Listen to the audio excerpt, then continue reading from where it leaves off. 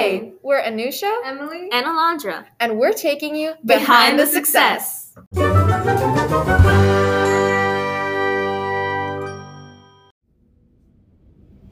the plane noises. Perfect way to start. Really. Welcome to another episode of Behind the Success, Keys to Success podcast, where we tell the stories of our community.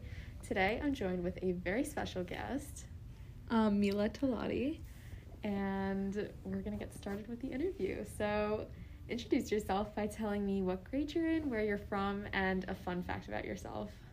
All right. Well, my name is Mila. I'm a rising sophomore in high school. I'm 15, and fun fact, although I work with Keys to Success, I do not actually play piano. That is indeed a fun fact, because neither do I. Works out, though. And when did you start volunteering with Keys to Success? I started about, not that long ago, I'd say April or something, so just a few months ago. What kinds of things do you do within the organization? So I've been working with a lot of the kids just on basic beginner piano because, as I said before, I do not actually play piano. I've also been starting to help with grants, just seeing how that's done so I can help out in the future, and a lot of media I've been in charge of. And how do you think that your work within Keys to Success matches your values, or why did you start volunteering, basically? I mean, I heard of Keys to Success, and I thought it was a great program because I love music, and I also love working with kids. And I also understand that not all kids have equal access to music programs, so I think it's really great that Keys to Success is bringing that to people who wouldn't normally have it, and that's probably why I joined. What do you think your favorite part about volunteering here is? Working with the kids. It's like so tiring, but I really enjoy it. They're all really cute, and they're all fun to hang out with. They're fun to teach, and they're all really talented, whether they like to admit it or not. I actually just really enjoyed working with them. Yeah. So I think 2 questions piggybacking off of that. One, have you worked with kids in the past? Yes, I have. So I have babysitted before, and then I also am a dance teacher, so that definitely was helpful with this. And 2, do you think it surprised you kind of figuring out how talented these kids were? Not necessarily. I mean, I've worked with kids their ages, and by this point, I feel like a lot of people just underestimate kids. Like, they're all like, oh, they're 5 years old. They won't be able to do this for another 3 years. But I was working with a 4-year-old the other day who was playing the piano, like, genuinely playing the piano. And it surprised me at first, but then I was like, I don't know why I should be surprised, because I feel like it's more and more common as, like, the years go by. That's true. What do you think the most challenging part about volunteering here is? The kids. As much as I said it was my favorite part, but the kids can also be a handful. I think getting them to participate and cooperate and getting them to practice when they're supposed to be practicing and eat when they're supposed to be eating and stand in a line and be quiet and listen, like, I think it's worth it. I still like working with them. So as of right now, we're around a week and a half or so into the summer program. So how do you think it's going so far? What are your thoughts about it? I mean, this is only like my 3rd day. I haven't really had much time, but right off the bat, I actually really liked it. I liked how engaged, like, my first day, the kids were super engaged. The second day, they weren't as engaged, but they were also very determined to try. I think it's actually going really well, though. I think the kids are learning from it. I think I'm learning from it. There's a lot of stuff I've already learned. How to work with kids, how to do this and that, how to be more efficient, I think. Yeah. So what do you think your biggest takeaway has been?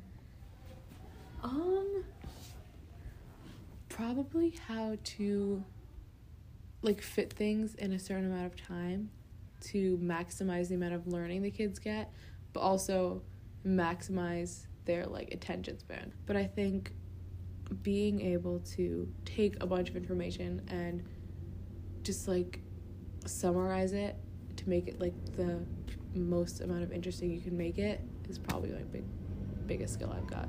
I know you're here for another week, but what do you think you're looking forward to within this next, week and a half or so? Probably seeing their finishing pieces. Like, I don't know, I'll definitely be there for that. the end of the summer. But I feel like they also surprise themselves. Like, they'll do it all through. It's really funny to watch because I'll be like, oh, just try the whole thing. And they're like, no, I can't do it. And then they try it and they're like, whoa, I just did it. And it's like the cutest thing ever. So I'm excited to see that. I feel like they all worked hard as much as they are a little rowdy. They also work very hard, and I'm proud of them. So Yeah. So kind of switching it up to yourself a little bit more. Aside from Keys to Success, what do you like to do? Well, I do play guitar and sing a little bit.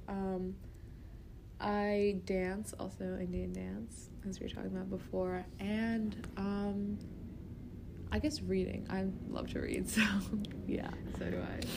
How do you think working with Keys to Success has shifted your perspectives about education or access to education? I always knew that education wasn't evenly distributed across the world, across like just even the state, but I feel like having a first-hand experience with it and actually experiencing it showed me that like some of the kids, as much as we don't realize it, like they're like it's like unexpected, like, oh, we get this much time with the piano, or like we get to learn this. Like, they appreciate it more in a way because they're not used to having education like other towns and other kids are. It's also taught me about how to like construct lesson plans and how to make it fit with, like, each group of kids is different. The way they learn is different. The way they pay attention is different. So you kind of have to change the lesson plan and what you want to teach to fit each group of kids. So that's also something I've learned from this. I mean, I totally agree with that. Yeah. So, being a podcast about telling stories and going behind the scenes with volunteers, let's go past the volunteering part of Keys to Success. So, can you tell me a little story or a special moment that you've had during your time volunteering? Okay. There's this one time. It was actually yesterday at Pennington Court. So we got there and we just like opened the door, and it actually just surprised me because all these kids just like came running up to the interns. Not me, because they didn't know who I was, because it's my first time there. But it was just really cute because they were like, oh my god, I'm so excited to see you, Serafina, Chloe. And I was like, oh my god, this is so cute. That's my... No, I love that. Yeah, that's perfect. It was really adorable because it showed the environment.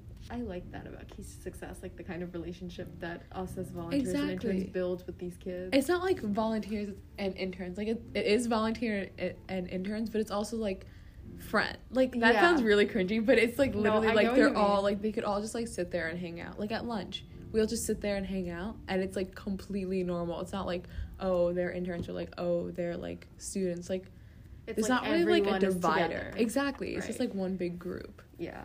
Okay, so that's kind of all I have for you today. Okay, so thank you so much for chatting with me. Yeah, this was fun. You did a great job. Thank you. All your answers were so good.